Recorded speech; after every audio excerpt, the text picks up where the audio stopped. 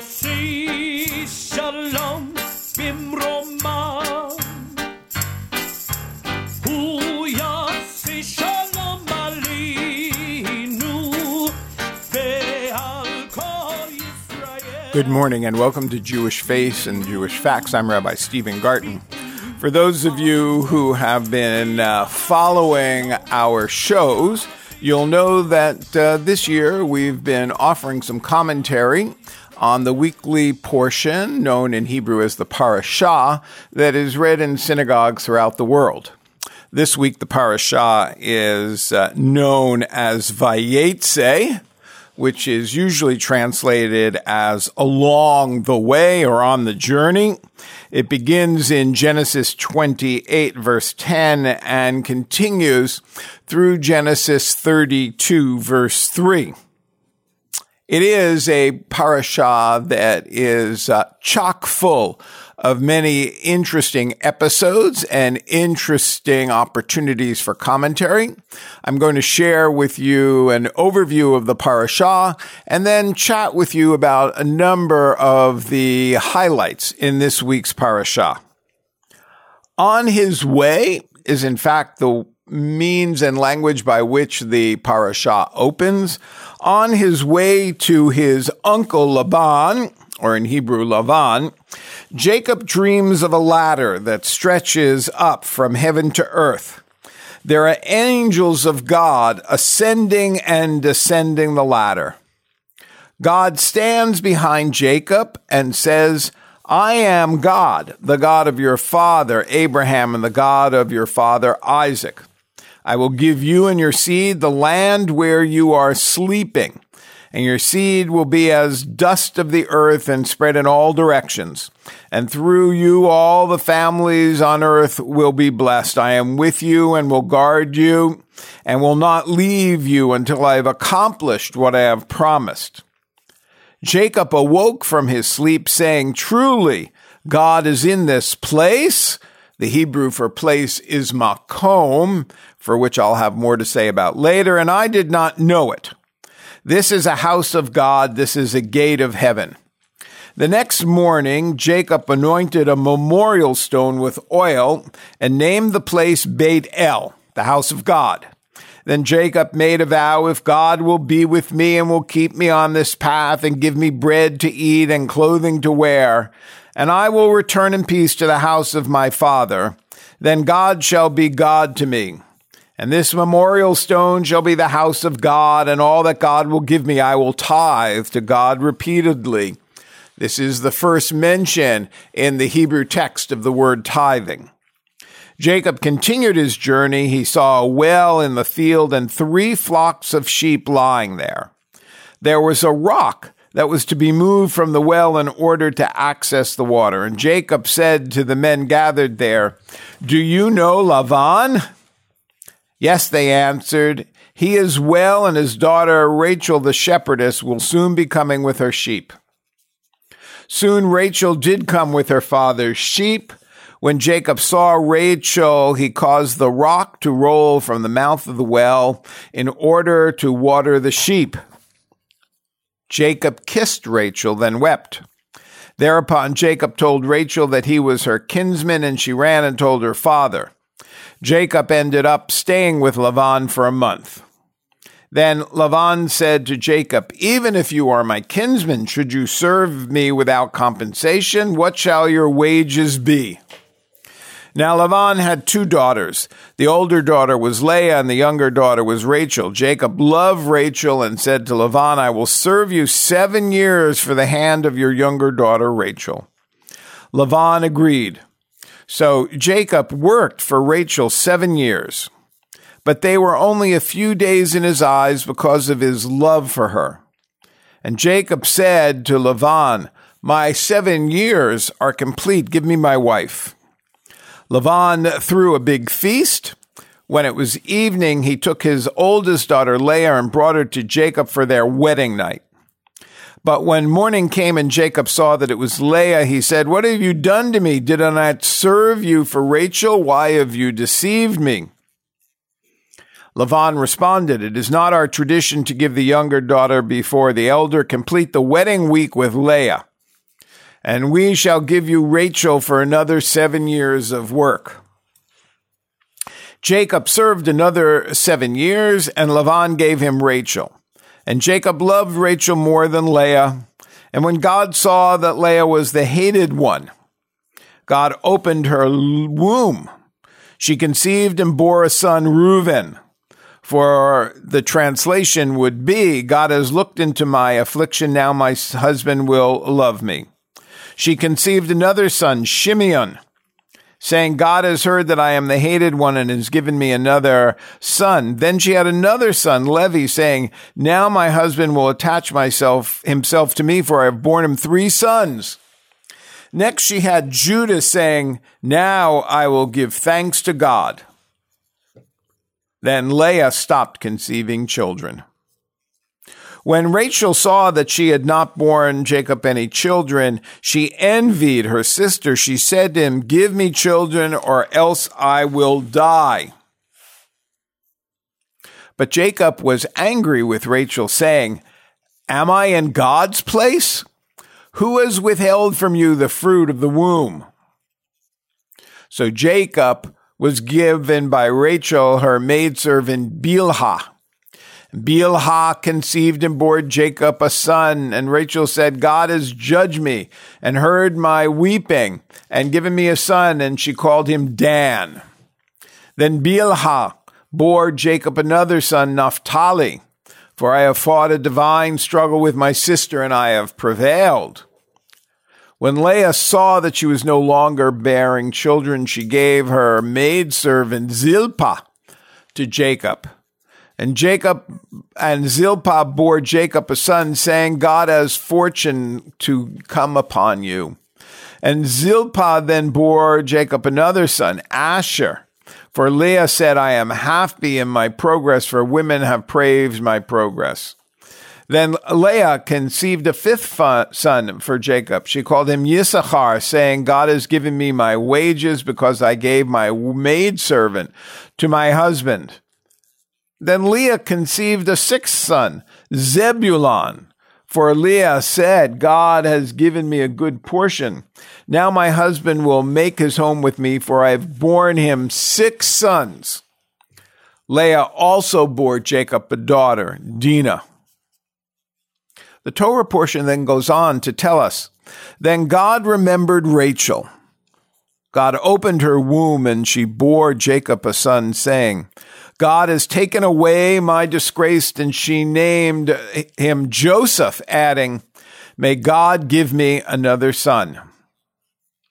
At this time, Jacob, Leah, Rachel, and all their children had been living with Laban, and he said, I want to go home. Laban answered, I believe that God has blessed me for your sake. What shall I give you? They agreed upon an arrangement where Laban's animals were divided. God tells Jacob in a dream that it's time for him to return to his homeland, while Laban is away from the house. Rachel steals her father's idols, and Jacob leaves without saying goodbye. When Laban heard that Jacob had fled, he came after him. But God came to Laban in a dream, saying, do not speak to Jacob either good or bad. The next day, Laban said to Jacob, what have you done? You have robbed my heart, taking my daughters like prisoners of war. Why do you flee in secret? I would have sent you away with joy and songs. It is within my power to hurt you. But my God, your God, has told me not to. I can see you wanted to go home, but why did you steal my gods? Jacob answers, I felt secretly because I was afraid you might take your daughters from me by force. But with whomever you find your idol gods, he shall not remain alive. Now Jacob did not know that it was Rachel who had taken the idols. Rachel had them underneath her cushion on the camel, so when Laban searched, he could not find them. This made Jacob very angry. He said, What is my crime and my sin that you pursued me? For 20 years I have worked for you, serving 14 years for your 2 daughters, 6 years for your flock, and you changed my pay 10 times. Had it not been for my God, you would now have sent me away empty-handed. God saw my misery and proved it in your dream last night. Laban answered, now all this is mine. Let us make a covenant between us. If you should cause my daughters to suffer, or if you take wives besides my daughters, God is our witness. And they took stones and raised it high as memorial stones, and then had a feast. The next day, the Torah portion tells us, Laban rose early and blessed them and returned home. Jacob went upon his way, and the angels of God met him. Jacob then called this place Machanaim, a camp of God. Well, what a bunch of stories. What a collection of interesting tales.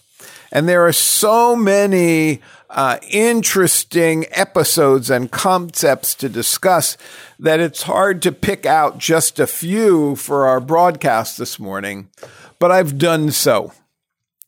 And the first one I want to speak with you about comes from Genesis 28, verse 11. It reads, Jacob came to the place, Hamakom in Hebrew. And one should ask, what does the word place refer to in the verse?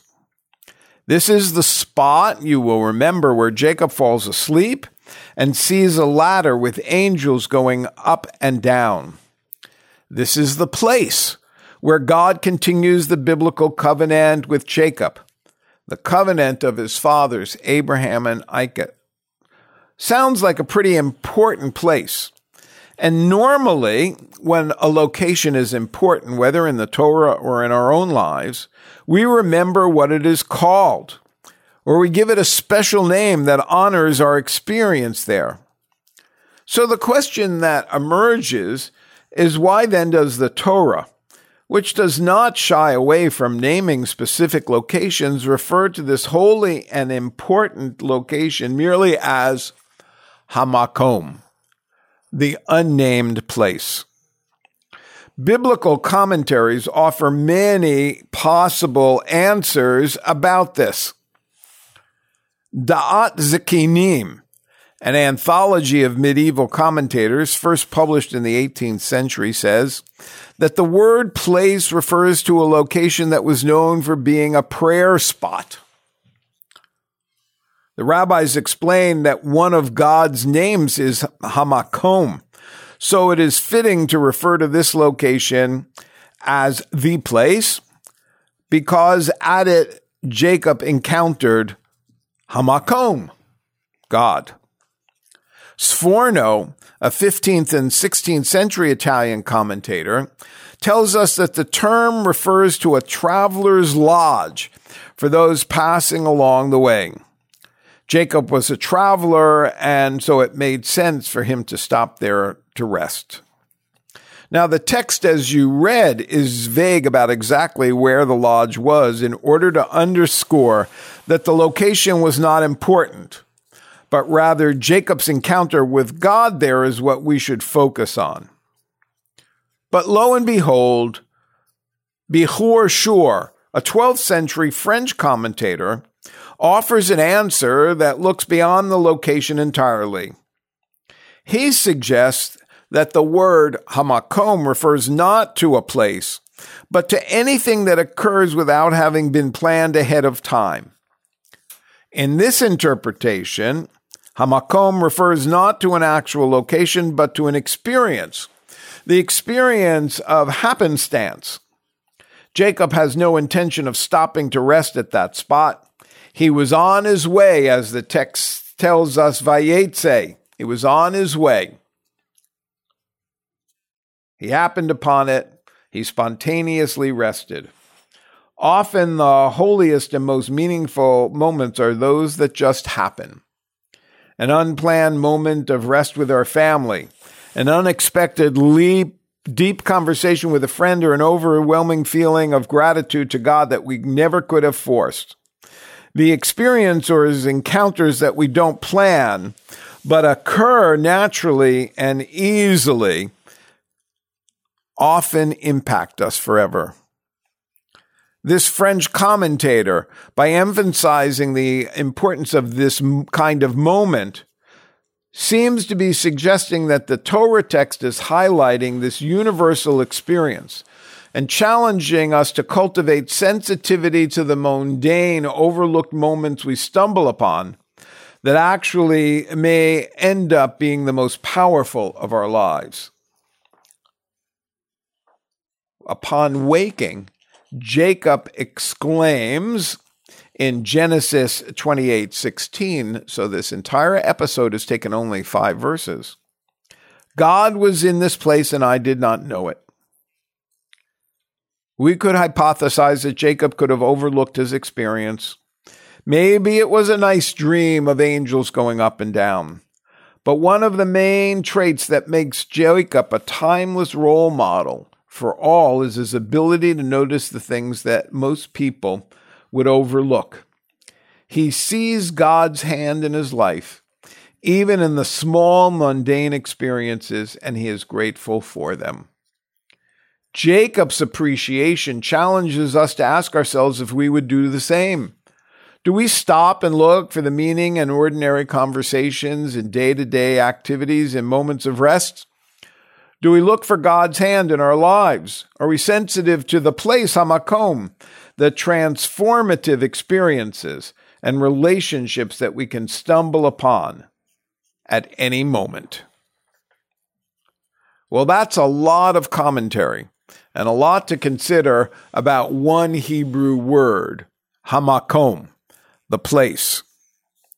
But I want to speak to you about another dynamic that takes place in this week's Torah portion. If we were to search for a subtle underlying theme in this parashah and its interpretive trajectory, it might be found in the way that Jacob takes the ordinary stones he finds around him during his travels and uses them to create lasting meaning. Stones, rocks. The parashah opens, as you've already heard, with Jacob fleeing his brother Esau after stealing his birthright and blessing. Haran, a place where he might establish and live among his kinspeople is his destination. And on his journey, he chances upon 3 stones that will change his life. So let's look at these 3 stones as we try to better understand this week's parashah. Alone in the wilderness, in a place near the town of Luz, which will be renamed Bet-El, Jacob faces the onrushing night with action worthy of a well-prepared Boy Scout. In Genesis 28:11, he says, taking one of the stones of the place, he made it his headrest as he lay down on that place. But just before the miraculous revelation of the angels on their ladder that will come to him in his sleep that evening, our rabbinic interpretive tradition adds another sort of miracle that reveals important information to our patriarch. In one of the oldest collections of Midrashim, Bereshit Rabbah, we find the following. Rabbi Judah said, he took 12 stones, saying, the Holy One, blessed be he, has decreed that 12 tribes should spring forth. Now, neither Abraham nor Isaac has produced them. If these 12 stones cleave to one another, then I know that I will produce 12 tribes. When therefore the stones united, he knew that he was to produce 12 tribes. Obviously, as we expect from the Midrash, kind of an eisegesis, reading something into the text that's not there. Rabbi Nechama said, he took 3 stones, saying, the Holy One, blessed be he, united the divine name with Abraham and Isaac too. If these stones become joined, then I am assured that God's name will be united with me too. And they did join together. He knew that God would unite the divine name with him, and so we would have 3 patriarchs, Abraham, Isaac, and Jacob. The rabbis, again in the same collection of Midrash, said, he took the smallest number that stones could mean, referring to the Hebrew plural of Ivanim. That is 2, saying, from Abraham came Ishmael and the children of Keturah. From Isaac came forth Esau. If these 2 stones join together, then I will be assured that nothing worthless will come forth from me. I hope you understood that. The suggestion is that from Abraham came Ishmael and the children of Keturah, who's known as his second wife. They became the forerunners of the Arab people in Islam. From Isaac came Esau, who Jewish tradition understands to be the genetic forerunner of Rome, which is usually understood to be Christianity. Such rocky wordplay derives from a comparison of Genesis 28:11, where Jacob takes from the stones of the place before he goes to bed, and Genesis 28:18, where after he awakened, the text tells us he took the stone. So here it's the comparison of the plural and the singular they had put under his head and set it up as a monument.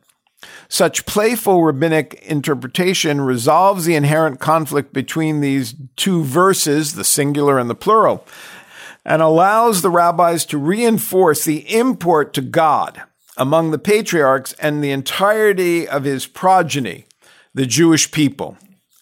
They even managed to slip in a slap against other nations in the process, bolstering Jacob, whose offspring are all acceptable, while noting how other traditions may not be as notable.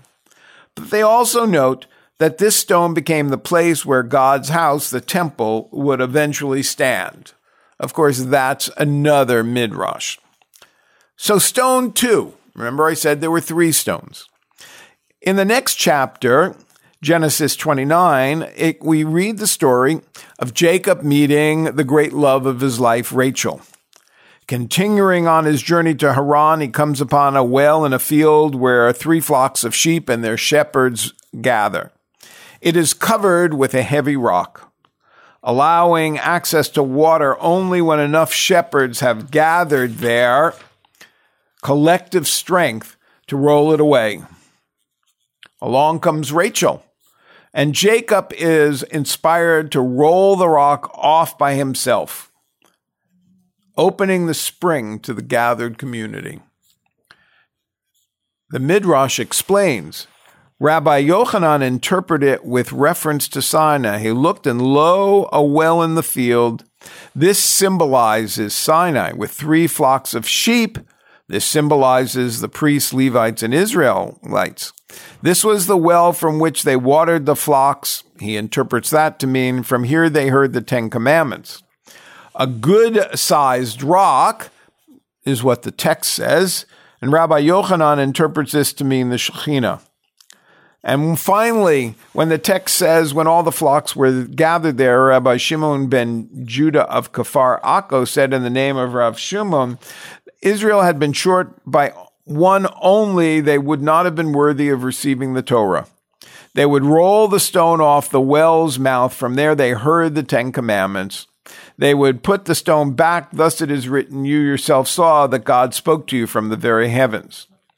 This well with its heavy stone on top then becomes a geological signifier for communal revelation. Water, which often represents Torah in the form of the 10 commandments, is released into the world when the entire community assembles. Its source, a well in the field, is really a stand-in, according to the ancient rabbis, for Sinai, and flocks remind us of the overall structure of the people, Israel, priests, Levites, and Israelites. Now, this is one of only 6 lengthy possibilities offered in the Midrash about this second stone. And the third and final stone comes at the end of the parashah, when Jacob makes an agreement with Laban after serving him for many years, marrying his daughter and leaving much of his wealth. And Genesis 31:46 shows Jacob and Laban erecting a mound of stones that shall serve as a witness between them, a point of demarcation between their respective territories, somewhat similar to a ceasefire line. And the Midrash, as I've already explained, has something to say about this rock too. Rabbi Yochanan said it was large as the peak of Tiberias, Mount Tiberias. Such an impromptu peak is highly unlikely, naturally, but perhaps the Midrash speaks figuratively. Their agreement to cease hostilities was surely hugely meaningful. And though the rocks may have been minute, what they meant to this tangled family system was surely enormous. And sometimes the smallest pile of stones assume the greatest meaning in our lives. To understand their significance, one need only be lost in a wilderness hoping to spot the next cairn or regain the trail. One need only see the small pile of stones that tells us the grave has been visited and our relatives remembered. Or one need only to look upon an archaeological site with stones that tell story of the thousands of people who lived before us. So our parashah Vayetze is marked by an unnamed place and by the natural stones that Jacob has gathered. And from those two, we divine the place of the divine in Jacob's life. For Jewish Faith and Jewish Facts, I'm Rabbi Stephen Garten. You can hear a podcast of this on iTunes or on the CHRI website, or you might wish to write us a note asking for further elucidation on this program or any program, and you can send that to jff@chri.ca.